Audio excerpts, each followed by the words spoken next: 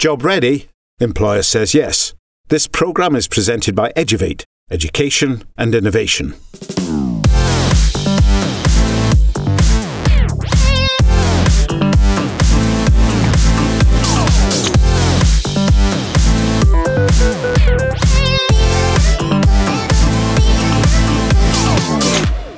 Did you know that 90% of all data in the world has been generated in the last 2 years? That's 2.5 quintillion bytes of data being produced every day at our current rate, and that rate's only increasing. With all this information, we have to ask ourselves, how do we deal with it? I'm back at Britannica, this time in Chicago, talking to Darcy Carlson, who is the Director of Education Consultants in the US. And we're talking about how we process this data and put it to its best use, either in school or in the workplace. Good morning, Darcy.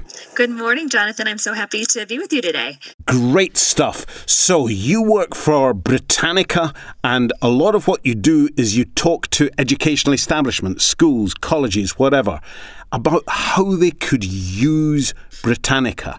How does that work? Well, Britannica has always been really committed to providing high-quality professional development services that support our customers in getting the most out of their resources. So we actually have an entire team of education consultants. We're all former teachers ourselves, so we've worked in the classrooms, and we work closely with schools and districts to align our resources to their goals so that they can have the best impact on student achievement. Darcy, there's an idea around called information literacy. It's used in school and in the workplace to recognise when a piece of information is needed and how and where to locate it. In terms of this concept, is Britannica useful? Absolutely. So information literacy is the foundation of Britannica professional development. And information literacy is the ability for students to uncover information needs, to determine how to locate that information, evaluate it, and then use that information that they've found. And there's a very big task of today's educator to arm students with the judgment to wade through false and misleading information from questionable sources. Students also have to learn to understand and respect different perspectives, as well as develop the communication skills to express their own. Students who internalize this information literacy abilities dramatically increase their potential for success in learning across the board.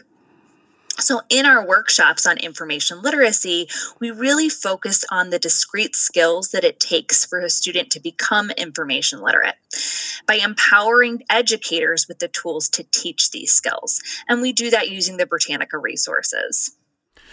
So information literacy is something which a student develops having worked with their teacher who in turn has worked with Britannica. Is this something that they can move on with away from high school and on into work or into college? Absolutely. Information literacy is something that if a student internalizes, is going to allow them to be successful in their college and careers as well, because no matter where we are in our lives, we need to be able to assess information. We need to be able to evaluate it and then also utilize it. So use that information no matter what job that we are going to have in our future careers. We're going to have to be able to have all of those abilities going forward. So unpick information literacy a bit more for me. Is that something where students can dissect a body of knowledge and apply it into a particular situation? Is it a process of dissection, if you like, or is it something else?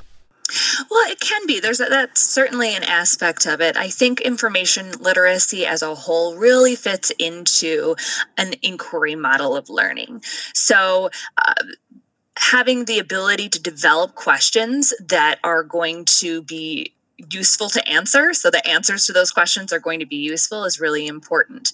And then being able to understand how they're going to locate the information to answer the question, evaluate that information, make sure that that it's accurate, that it doesn't have a bias viewpoint, or if it does, what that is, and then be able to use that information to achieve the initial goal or the need that they initially uncovered.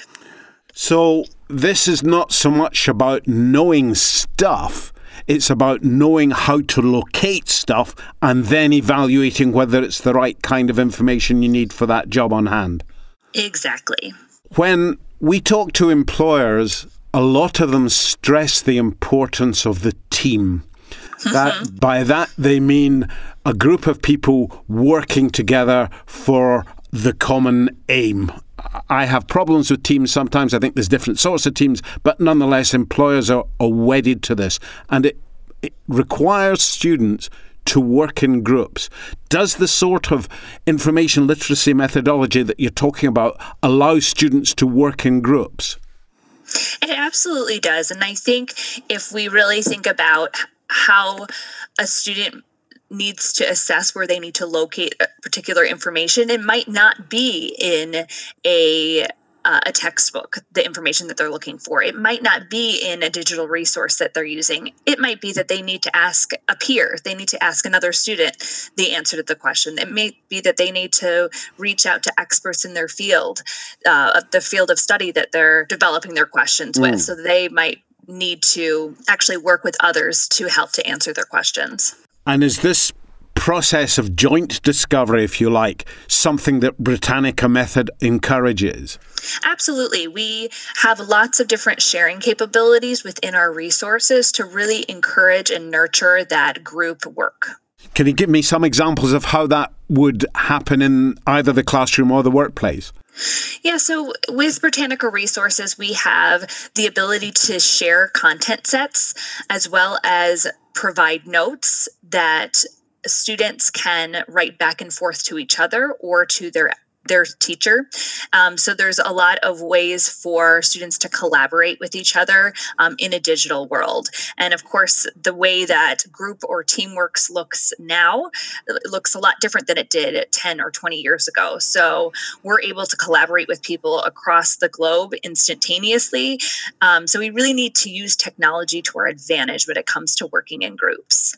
So that leads us on nicely to the kind of final area that I want to talk about, which is the future of learning. What you're showing with that last question is that learning has changed vastly over the last 15 years, 10 years, to allow us to work collaboratively across the globe. Do you see that as a continuing feature? Do you see other features which will affect how learning proceeds? Absolutely. And I think the collaborative approach is something that we will continue to see changes with. I also think that a personalized approach is something that we hear more and more about. Really looking at a student's personal learning profile, so looking at their strengths and weaknesses, looking at their interests, and providing individual learning paths for each student. And what's wonderful about Britannica is that the students and educators have access to unlimited topics that students might be interested in with a variety of ways that students can learn. So whether they're visual learners, if they're auditory learners, they learn best by reading and writing. The technology behind Britannica also allows for students and educators to easily share that information. So if they're working collaboratively, and teachers can assess student progress in real time so that they can make changes necessary to a student's learning path to generate the best results for that student. And how do you see the inevitable march of the pesky robots, artificial intelligence? How do you see students learning, having to negotiate their way between these new things on the horizon at the moment, but increasingly part of our day-to-day life? Well, I really think it goes back to utilizing a technology to our advantage. So like I said before, with the personalized learning, it's a real challenge for educators, because if we're asking teachers to have personalized learning paths for every single student, you can imagine how time-consuming that can be. But using technology to a teacher's advantage is wonderful because teachers can really see in real time what students are doing because of technology. So the technology and the robots behind behind some of the tools that we're using, it really enables teachers and students to be more successful and to kind of take out some of that grunt work that the teachers have been used to doing, which is, grading individual papers and assessing students in different ways, where now they're able to have that automated for them so that they can move on and work on the things that are really important. And Britannica can help us work in the things that are really important. Absolutely. We definitely believe that. So, Darcy, you have this fantastic job title, Director of Education Consultants. How did you get into that? Is that something you always wanted to be? Well, I don't think I knew that this was an option for me, actually, when I was maybe going from or transitioning from my high school career into college. I went to school to become a teacher. So my major was special education. I did teach in the classroom for 3 years. I taught as a special ed teacher in the elementary level before joining Britannica. And I also worked at a learning center as a tutor and then eventually as the director of education at the learning center. And I learned that I really liked working with adults. I really enjoyed working with the parents at the center and speaking with them about their children's progress. And a couple of colleagues of mine at the Learning Center happened to become sales representatives at Britannica. And that's how I found out about this wonderful role here at Britannica. Originally, I was an education consultant. I came on as a trainer. So I conducted training sessions for our customers on how to use Britannica, just like we talked about. But then as time went on, I was promoted to the director. So now I work with our entire team to make sure that we have high quality professional development services that we can provide for our customers across the board. So do you miss teaching young students? Of course I do. Yes, there's definitely aspects of teaching that I miss. I miss the student interaction. I miss some of the curriculum, but I think that what's nice about the roles that we have as education consultants at Britannica is that we're really impacting thousands of children by accessing their teachers and being able to provide them with this high quality content that's going to make a difference in each of those students' lives. So if you were advising someone who was 18, 19, 20, who's listening to this talk and thinks, I'd like to do that, would you advise them to go into teaching first, or are there other routes? I'm sure there are other routes to get to this role. However, I feel like having the classroom experience really helps me to connect with the educators that I work with. It lets them know that, hey, I've been on the ground floor with teaching in the classroom. I know what they're up against, and I can really help them to make the difference in their classrooms by coaching them through the different strategies and activities that we're pulling together for them to use with their students. That resonates with me entirely. Thank you very much. Absolutely. It's been a pleasure talking to Darcy Carlson, all the way over in my favourite city, Chicago. Darcy, thank you very much indeed. That was wonderful. Thank you, Jonathan. It was a pleasure. You'll find us online at eduvate.biz. Job ready. Employer says yes.